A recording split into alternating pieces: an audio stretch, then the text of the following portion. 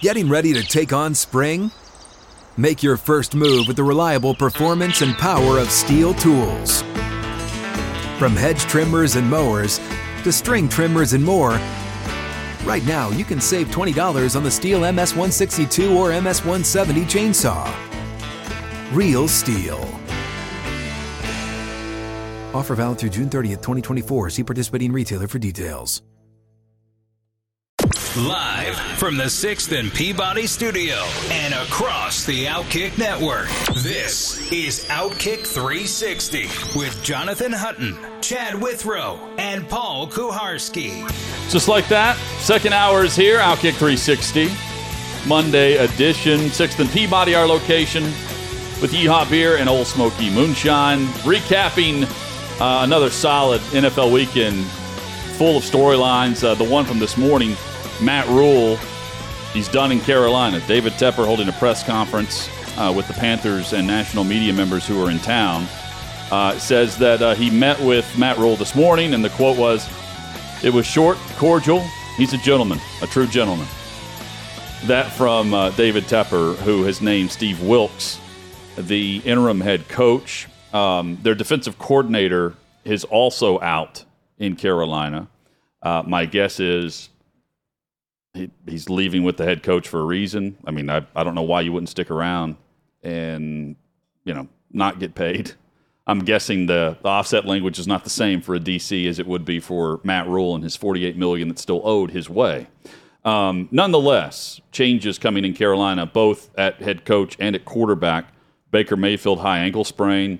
That means P.J. Walker's your starter this upcoming weekend for the Panthers, as I believe they're on the road to face the Rams. That's where we can start with one of the headlines, Dallas over L.A. We will discuss what the Cowboys have been doing with their 4-1 start. Giants over Packers yesterday, 4-1 start for New York. And our biggest takeaway from the NFL weekend, guys, for me, it is the coaches that have a lot of doubters, the coaches and the staffs, for that matter, who have been under fire, produced great results this weekend. Started with Mike McCarthy in Dallas, not just this weekend, but overall, what they've done. He's got the run game going in Dallas. Their defense is phenomenal. Dak's coming back, and make no mistake, Dak deserves to play immediately based on what we saw from Cooper Rush, but they're winning games. 16 pass attempts from Cooper Rush on the road against the Los Angeles Rams defense, and they won that game easily late based on their defensive pressure of Matthew Stafford. Robert Saleh with the Jets. Outstanding performance against a coach he knows very well from his days in San Francisco, Mike McDaniel, and the storyline with Bridgewater going out. The run game for the Dolphins was working. This was a 19-17 game that quickly became 40-17 in the fourth quarter because of the adjustments made by Robert Saleh's defense for the Jets against the run game and the former run game coordinator in San Francisco, Mike McDaniel. And finally, Matt Patricia and Joe Judge and the job that they did yesterday with a Detroit defense that's not good, but a third-string quarterback making his first career start, Bailey Zappi, and tailoring an offense to fit his style. More of the spread offensive system, which Zappi's known for, not even Western Kentucky. Houston Baptist prior to that in high school, and they were running more of a pro-style system, of course, with Mac Jones.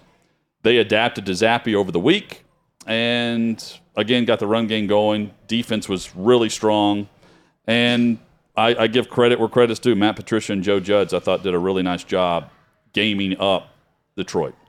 Well, that leads into my biggest point of the week, which is the death of the Lions. This was the preseason media darling, and I'm guilty of it too. I thought this was a team that was going to be capable of more this year, and they haven't done anything so far this season. But to lose 29-0 to Bailey Zappi. Bailey Zappi was not off the charts great, but he was efficient. 17 for 21, 188, 1 touchdown, 1 interception. But even with the losing with the Lions, you could point to, man, Jared Goff is playing really well. He's playing great quarterback for that Lions team.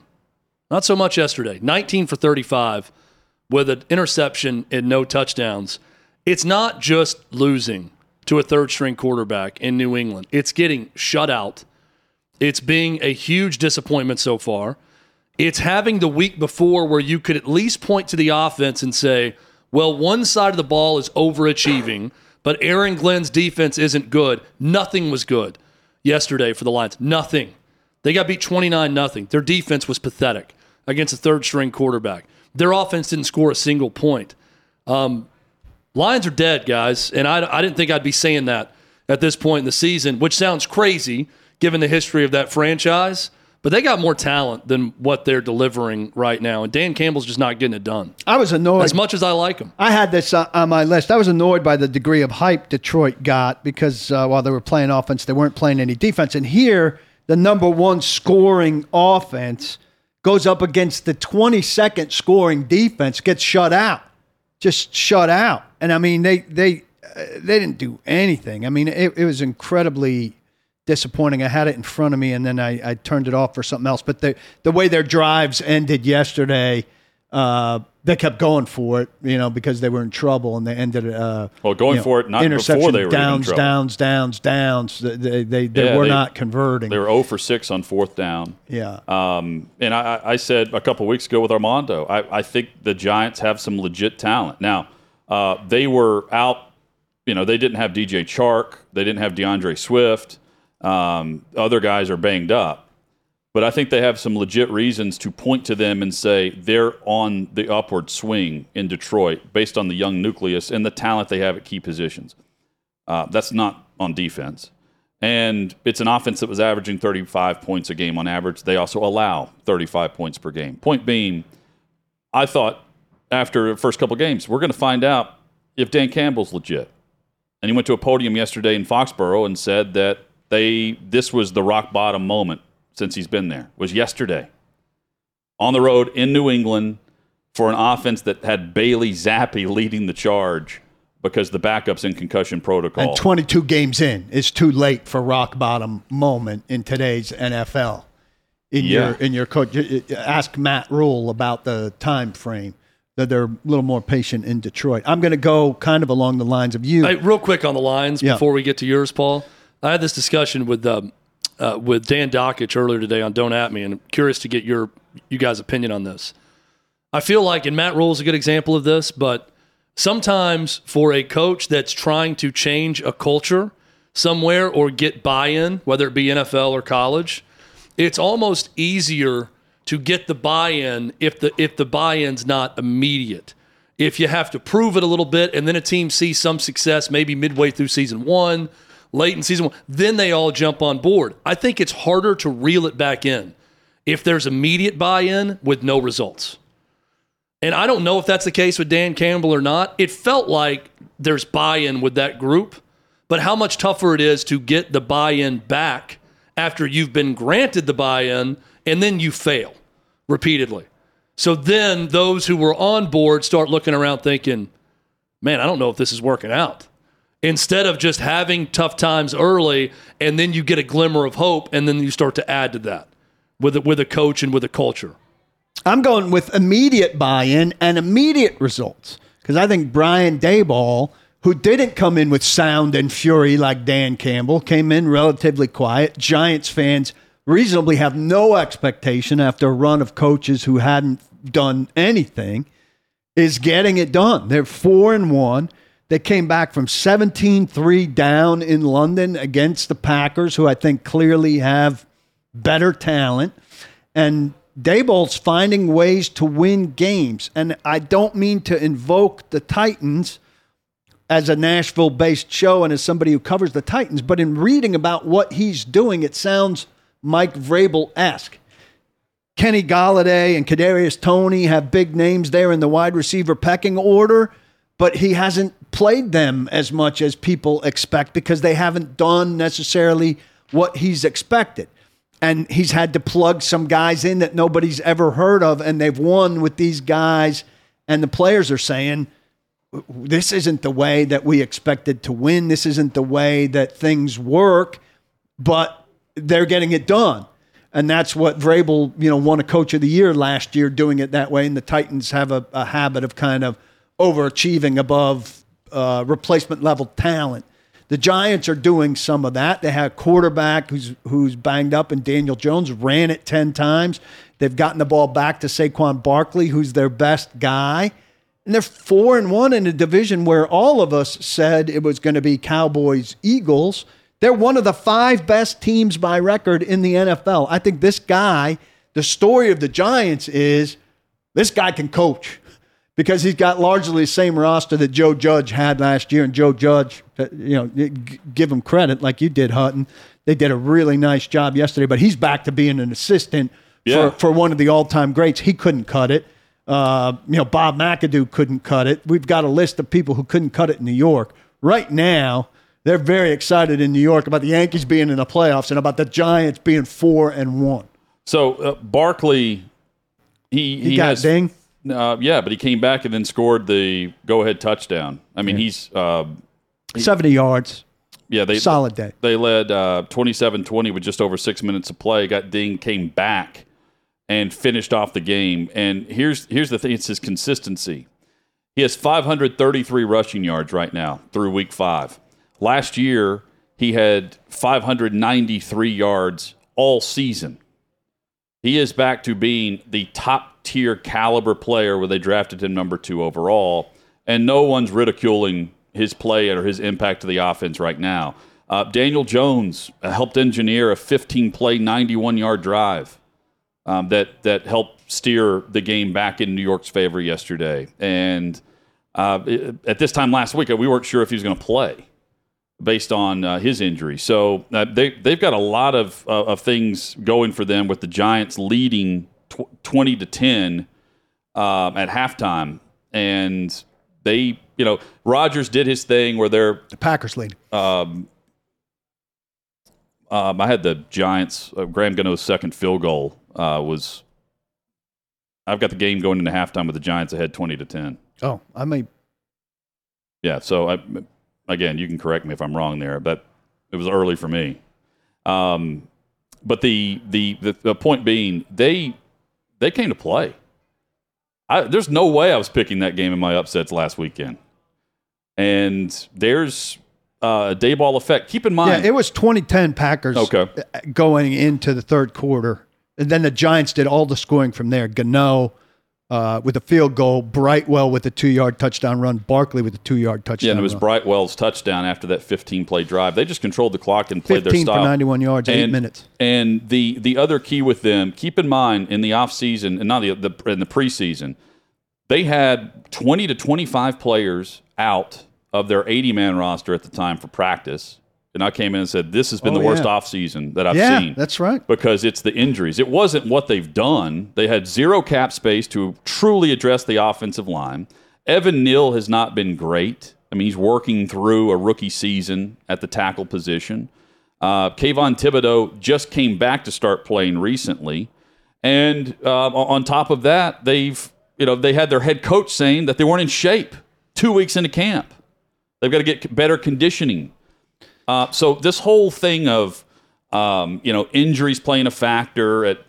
Mike Vrabel and Brian Daboll last year and now to start this year have left all the excuses at the door for any of this BS Find a way. that organizations are going to throw out there to their fans about why they're struggling 5-6 weeks into and the fans season. of those teams, quite frankly, should be pointing to those two coaches and saying, hey, do what they're doing. Go find guys off the street, plug them up, plug them in, get them ready in a week, and win with them. And a sideways shout out here to the Bills, because usually if you lose a coach who goes and does as well as Daboll is doing right now, you feel it. And Ken Dorsey has plugged in for the Bills. Yeah, and no Allen problem. yesterday is throwing for 450 yards, and the Bills haven't skipped a beat, having replaced that coordinator very effectively. So if the best story in the early going is the Giants and Daboll and what they've been able to do, is the worst story, most surprising on the other end, the Rams so far? They're terrible. I mean, I it don't know would if have they're been the worst Houston story. if they had lost to Jacksonville. Well, I'm saying that just based on expectations. One team overachieving, another team underachieving so far. I'm trying to think of who you put They're on the a candidate list. based on expectations. And Cincinnati's The Colts, 2-3 also. I mean, the Colts are 2-1, but if you look at them play, I think the Broncos are a candidate at 2-3 based on what they look like. I know that a lot of people in media love the Colts. I put Joe Burrow in Cincinnati and Matt Stafford in the Rams, fair. a totally different league than expectations for the Colts and Matt Ryan. Yeah. Personally. So I don't look at them as a huge disappointment because I never thought much of them to begin with. I think the Rams are a fair conversation. And if they are, I think Cincinnati is too. I still think Cincinnati's going to be okay. But, I think it's a fair discussion about where they are right now.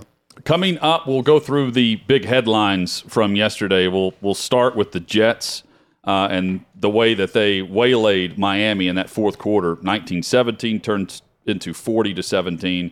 And Teddy Bridgewater in concussion protocol as they go to their third-string quarterback in this game, Skylar Thompson. And then we'll look ahead a bit across the other storylines to what it means now moving into week 6. Week 6 as we'll look at the injuries and how it will affect the upcoming matchups. All of that and more over the next couple of hours here on Outkick 360.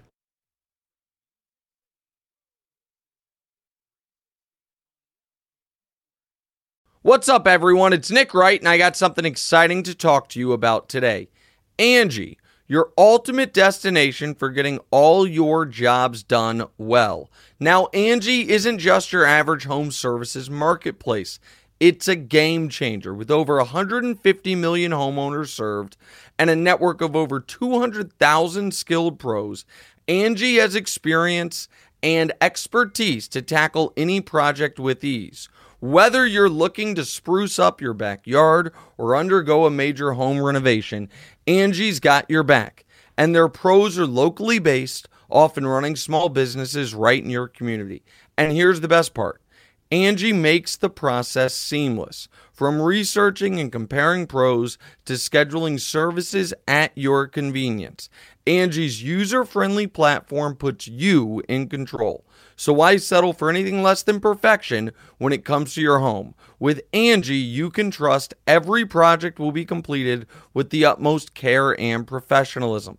So get started at Angie.com. That's ANGI, or download the app today to discover why homeowners across the nation are turning to Angie to get all their jobs done well.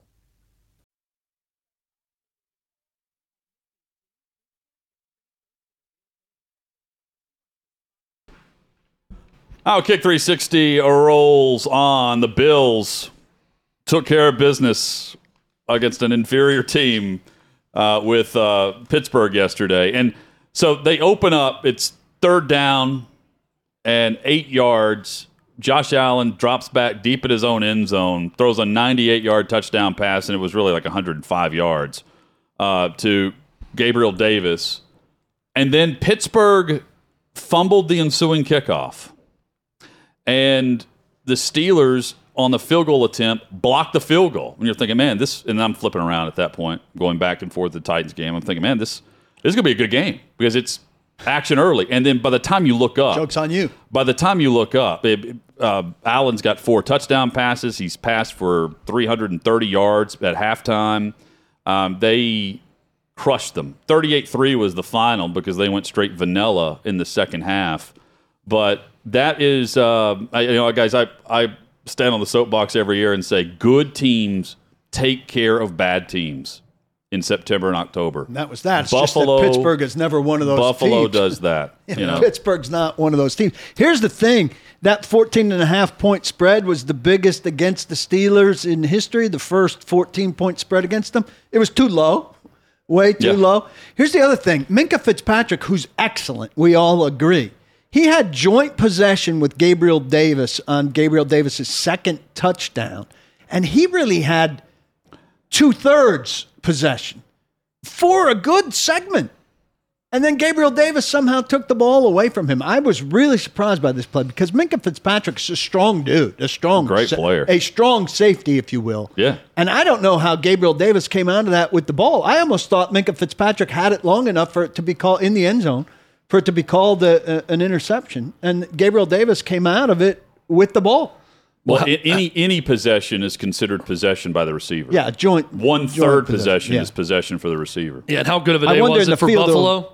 Case Keenum had 5 passes in the game. It's the backup in mop-up duty. I thought Kenny Pickett looked pretty good. even in a 38-3 loss. I mean, physically looked apart. He was 34 for 52 for 327 and an interception. But watching a good bit of that game, I thought he doesn't look bad, even though the score is not going to reflect it. Buffalo is just badass. And the thing about Pittsburgh can't run the football. Harris had 44. He's averaging 44 yards per game through the first 5 games, and they have 1 rushing touchdown on the season, and it's won by Harris. Their offensive line has never really fully recovered since Mike Munchak left there to go to Denver, where Nathaniel Hackett foolishly didn't hire him if he wanted to be hired. But that's the thing about Pittsburgh. If you're going to have a rookie quarterback or a Mitch Trubisky type, you've got to get back to who you are, which is a run the football, defend the run team, and they're not really either. And then when there a report about Watt, I think Watt's not going to be back as soon as they thought. Well, they're 0-8-1 without him now. Yeah, all time. I think I saw something about something taking longer. Well, they had. He's got a knee on top of his pad. He had a knee surgery or a cleanup on top of whatever time he was going to be out with his pectoral injury. This sounded like another one of those things like, and we obviously don't know the details because the NFL doesn't share any injury details, but this sounded like when I read it, Hud, I said, like, why wouldn't he have had this knee surgery the moment he knew he was out with the pack so that the knee would be in the clear as fast as humanly possible? And it sounded like he had the knee surgery a little bit later than that, where the knee will figure in his recovery time with the pec. I don't know. The other thing, just to note here, there is a report from the ABC affiliate in Buffalo that the Bills have contacted the Panthers to get talks going for a trade for Christian McCaffrey. That's a legit report.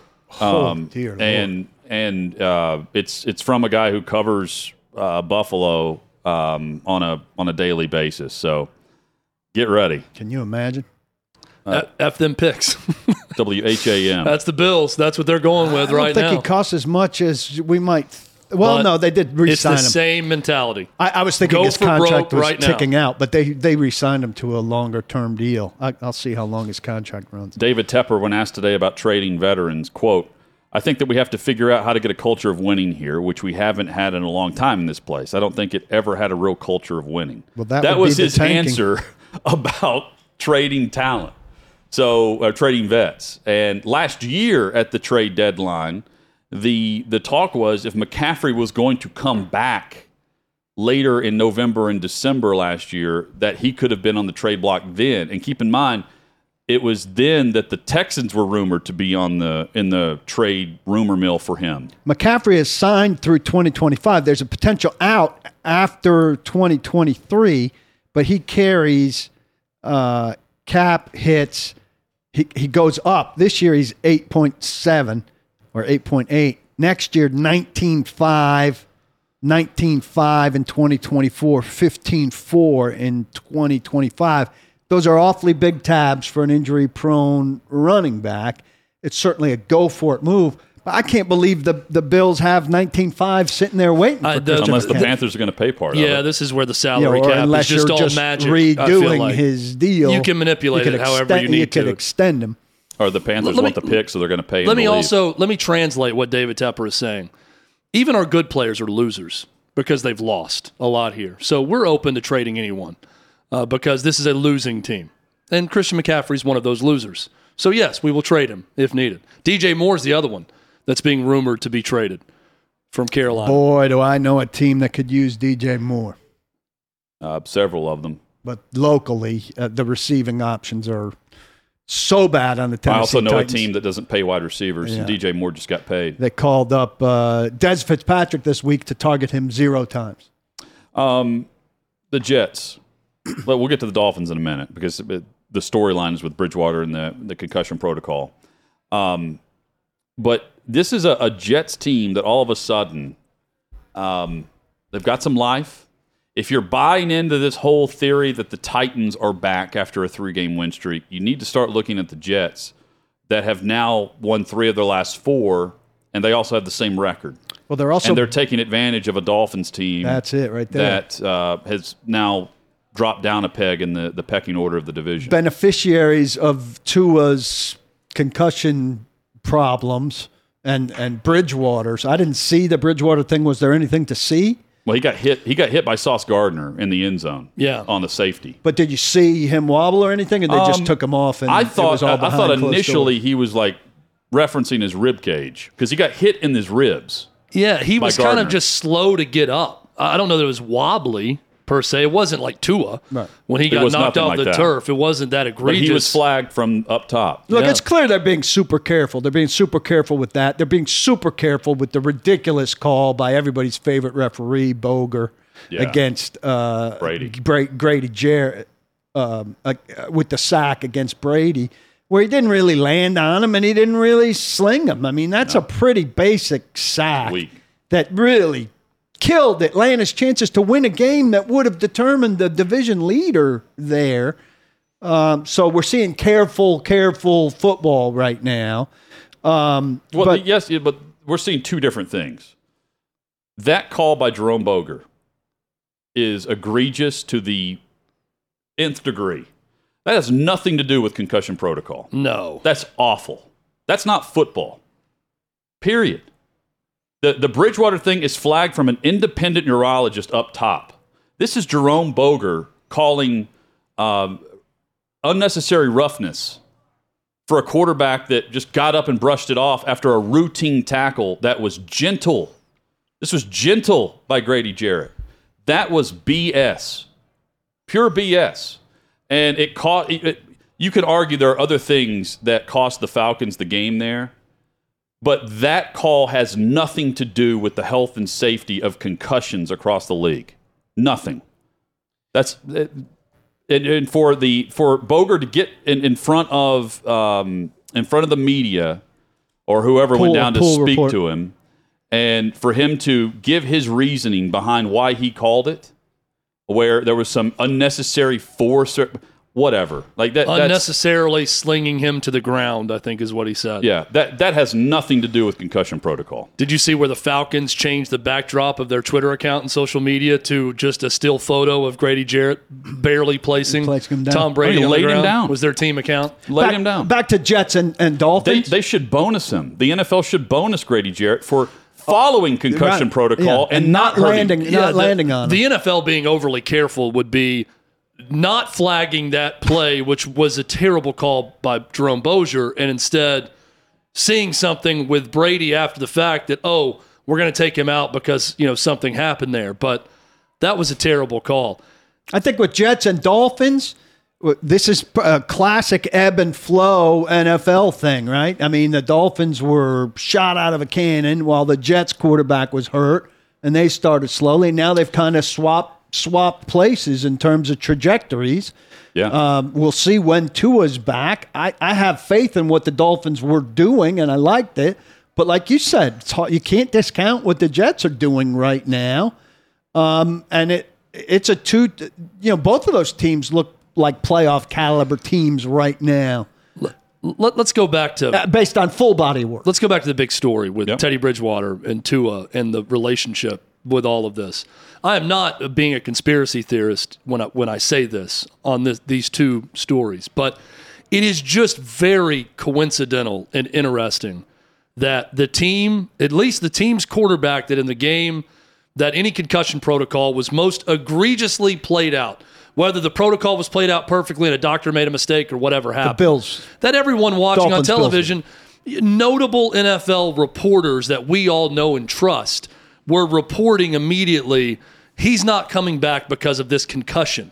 That was pretty clearly a concussion on the field. Well, the team tweeted it. Right. The team tweeted he was being evaluated for a head injury. Everyone is saying that, and then he comes back because of back injury. But when that happened, it sparked this whole conversation about head injury, about protocol, about how we adjudicate these things in the NFL, that the first team penalized by this, and I'm talking about team penalized. I'm not saying that they made something up with Teddy Bridgewater, but it's just interesting how it all comes full circle. Yeah. That it's the guy who took over for the guy who should have come out of the game immediately and instead played in a Thursday night game and got knocked out of that game. He's the one that he gets flagged from up top. It's a more thorough process now, it looks like, with protocol, and that's the team that gets penalized First again. quarterback, I would say. There's at least one. There are a couple other players. I think one safety somewhere in the league that. Well, there were 12 players that this. missed this past week due to being flagged for a concussion protocol the Sunday after the Tua game on Thursday Night Football. That they're clearly being more cautious with. But But the most notable quarterback is who we've got our eye on. This is what's notable to me about the Bridgewater scenario and why I don't like where this is headed. Because as much as the league has to err on the side of caution, and I get it, they also told us that the tests administered by all doctors, Bridgewater passed those tests immediately. But because he was flagged up top, coming off the field after that hit, he's done. So what's the It's a no-go. rationale? What was the no-go? Just being flagged? Based on the That alone is a no-go? what's the term we discussed it last week. Gross motor instability. Yes. So they saw gross motor instability. Well, one guy did or a woman did. And that because of that, it doesn't matter if you pass tests, Right. You're done. But they're going ahead and telling us in the game that he passed tests administered by doctors, but due to the new adjustments to the protocol and based on what the spotter saw, he was ruled out immediately. See, that does This leave... is going to affect more than just Miami. Yes. This could affect literally any one of your favorite teams moving forward for any of these quarterbacks moving forward. Well, here's where it gets really tricky, right? They see gross motor instability, but if they're not showing us a video of what they saw and we don't see it, and it sounds, I didn't see this game or highlights of it, but you guys are making it sound like there wasn't a video that in which you saw him wobble or anything. He's in pain. I mean, you can tell because they were evaluating him for other things with this hit because they got him for he didn't get the ball back to the line of scrimmage on a pass attempt, and he was hit by Sauce Gardner about to be sacked in the end zone for a safety. Ends up being a safety because the ball didn't reach the line of scrimmage. So it's a turnover. He's coming off the sideline, and he's flagged. But, gross motor instability can be something on the sideline after he reaches the sideline. That It we're not doesn't gonna necessarily see. have to be as he gets up in the end zone. See, that's where I think the huge problem's going to come is if he's pulled for gross motor instability that we fans don't see. Then there's going to be an uproar like, hey, he looked fine. He looked fine to us. That's why I also think maybe they shouldn't say exactly why they're pulling a guy. Oh, they absolutely should. They've got way too much on the line here to have one person up top flagging someone and calling them out and the fans not to know what's on the up and up.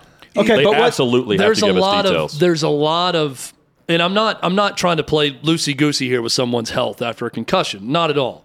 Because there's obvious moments where, okay, that guy needs to leave the game. And Tua was one of them when that all went down.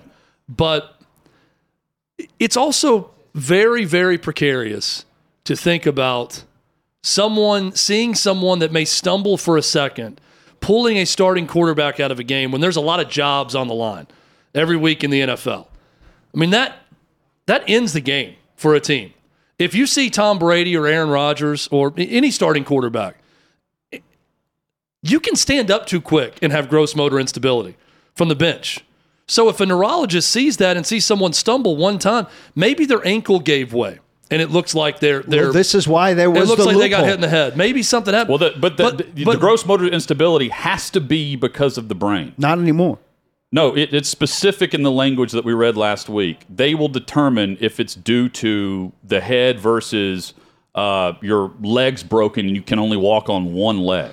You're going to be ruled out in that case. But I mean, if you get up and you're hurting, the way Albert Breer described this last week and what I read directly from, it specifically mentions gross motor instability from the neurological aspect of it. But see, that confuses me because he passed the test and then they still stayed out. What I heard because was he's been flagged now. Now, if you exhibit it, you're done. You can't test out of it now. So that is the neurologist saying, without performing a test, this gross motor instability on the sideline or wherever it happened is from the brain because of just what they saw. See, I thought gross motor instability, I'm just hashing this out. Yeah. I thought gross motor instability in the change became an absolute no-go, no questions asked, because I thought the loophole was for what they're calling a loophole in the previous language was so that a judgment could be made like you're talking about. Maybe he's got a hurt ankle. Maybe he stepped on a shoelace. Well, you could do that in the last one, but the other loophole, quote unquote, that they've closed is you could test out of this even if you had gross motor instability with the head injury. You could test out of it based on the protocol and how it was phrased on the sideline, in the tent, in the locker room. And my understanding is they're taking that away now. Which is what the Dolphins did, and what the NFL and the NFLPA agreed the Dolphins followed.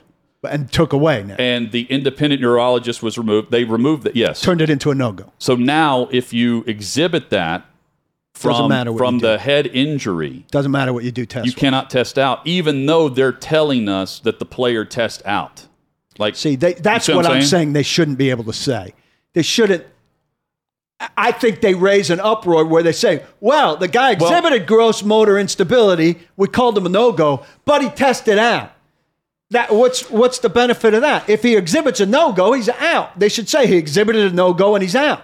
I don't know why they're telling you details. But he tested out, so we're going to create conflict here by giving you a full picture of the story. It's anti-science to me to just say, okay, I'm going to say with the naked eye, without having observed this person, but I saw them stumble, I believe this is gross motor instability caused by the brain.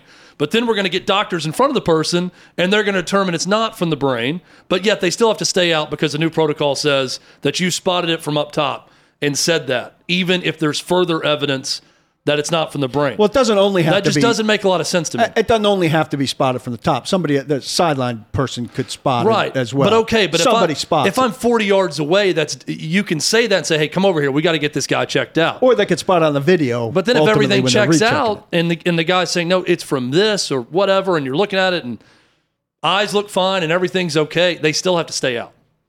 Right? Based on this new protocol? Yes, you're out. So that's what I'm saying. Like, we're headed down, and I understand why they're doing it. I'm not against the idea of trying to protect players from themselves and seeing what we saw from Tua on the Thursday night game. But this is going to lead us to more and more discussion trying to determine if the player was concussed or not versus that player was concussed and they just allowed him back in. Yeah, and when it happens to Rodgers in a playoff game, in the first quarter of a playoff game. Or will it? That's my question. Yeah, well, if that hit happens to Brady in the NFC Championship game, there's going to be a flag on the defense. Adjudicating it the same way. There's a flag on the defense on Grady Jarrett. Probably an ejection also, if it happened to Brady. But it's also dependent on, it is a judgment from up top, too. I said last week, I would not want to have this job. No, they've created a huge, complicated scenario. It was a huge, complicated scenario before. But the visuals of Tua against Buffalo enhanced it and further complicated it. And now, on a case-by-case basis, we're gonna now have a Monday segment. Do we think it was concussed? Concussed or not? Yeah. Our fastest-growing segment. We haven't even started it yet. Concussed or blood sugar issue? That's going to be the new segment. Or dizzy because he got up too fast in the heat. But there's also cases where guys are flagged up top. So here's my question with the protocol now. The independent neurologist is calling down to have a player checked. The only way you're calling down to have a player checked, unless as I'm sitting there, you see something. So if you see it, is it a no-go? Most of the time it's going to be no. Because yesterday, Christian Fulton in the Titans game was flagged for something. They wanted to test him. Was it when he was down or separate? Yeah, and it was very obvious they were checking him out, and he's back in the game. Here's another question for you. For the longest time, he got the wind knocked out of him was code for a concussion. But there are times where a guy legitimately in football gets the wind knocked out of him. Of course. So to what you're saying, a guy getting up from getting the wind knocked out of him can look like he's got gross motor instability. Let me briefly read this one paragraph. This is from Florio from last week. Under the protocol, a player who demonstrates gross motor instability must be evaluated for a concussion. He can, however, return to play if the team physician and unaffiliated neurotrauma consultant conclude that the gross motor instability did not have a neurological cause. And now the loophole is closed to where if you are deemed to have gross motor instability, even if you test out, you are no longer allowed back in the game. So that's what they're telling us. So to me, if you're calling down to have the guy checked, you're all but ending that guy's day. Now, here's that's how I view it. See, I see this as now just taking all this in, I see it as an overreaction to one doctor, medical staff probably doing a really bad job, where this is not happening regularly across the NFL. We do not see this. How many times have we seen this Tua issue happen? Where everyone watching on TV is like, oh, the guy's concussed. Oh, here he's coming right back in the game because some neurologist claims it's a back issue. Yeah. Not that often. So now this seems like an overreaction Here's to that another thing. one issue. Do you think bunches of players who are sitting around having lunch, position groups, playing dominoes or whatever, are saying, don't get up too fast?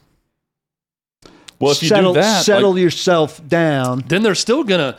What's And going to make stop them from sure saying they laid there too long? Yeah. Well, that's So now not they're gross not able to motor go. instability.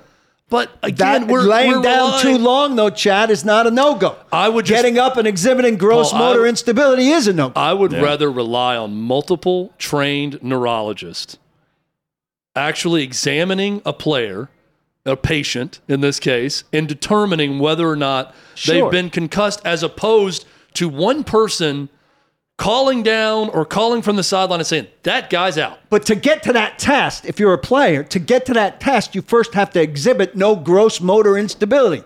So you might stay down longer to quote unquote clear your head. But again, so that you can stand up and get to that It test. doesn't matter if someone, we still have not seen the gross motor instability. That person saw it.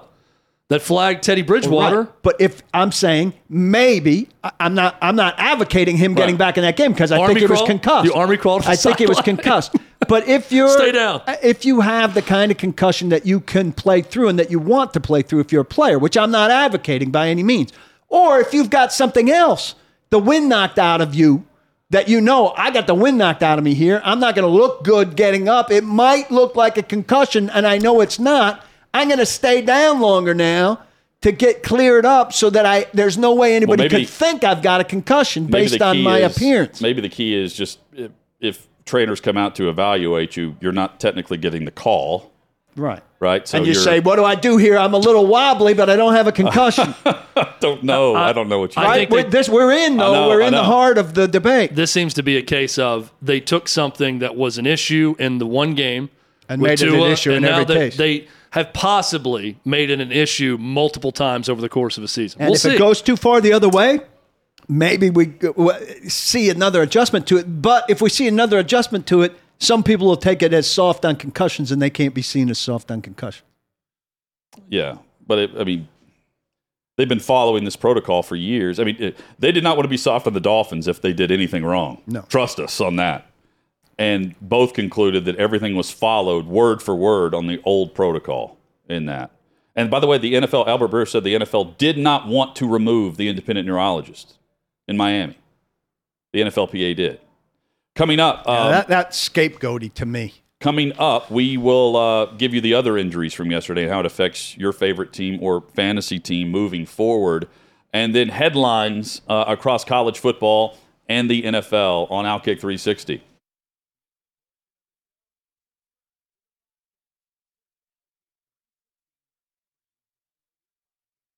Another day is here, and you're ready for it. What to wear? Check.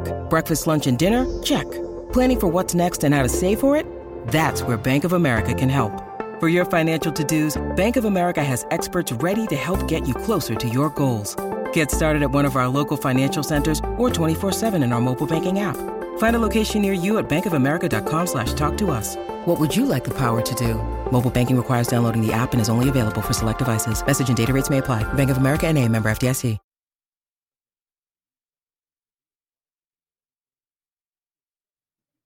Outkick 360 with your injury notes coming off of Week 5. Ravens' Marcus Williams, one of the defensive backs, facing a tough challenge against Cincinnati's offense. Safety had a wrist injury last night. He's being evaluated today. mentioned earlier, Panthers dealing with an injury to Baker Mayfield. P.J. Walker expected to start, as we will see Steve Wilks as the interim head coach for the Panthers. James Conner left for the Arizona Cardinals.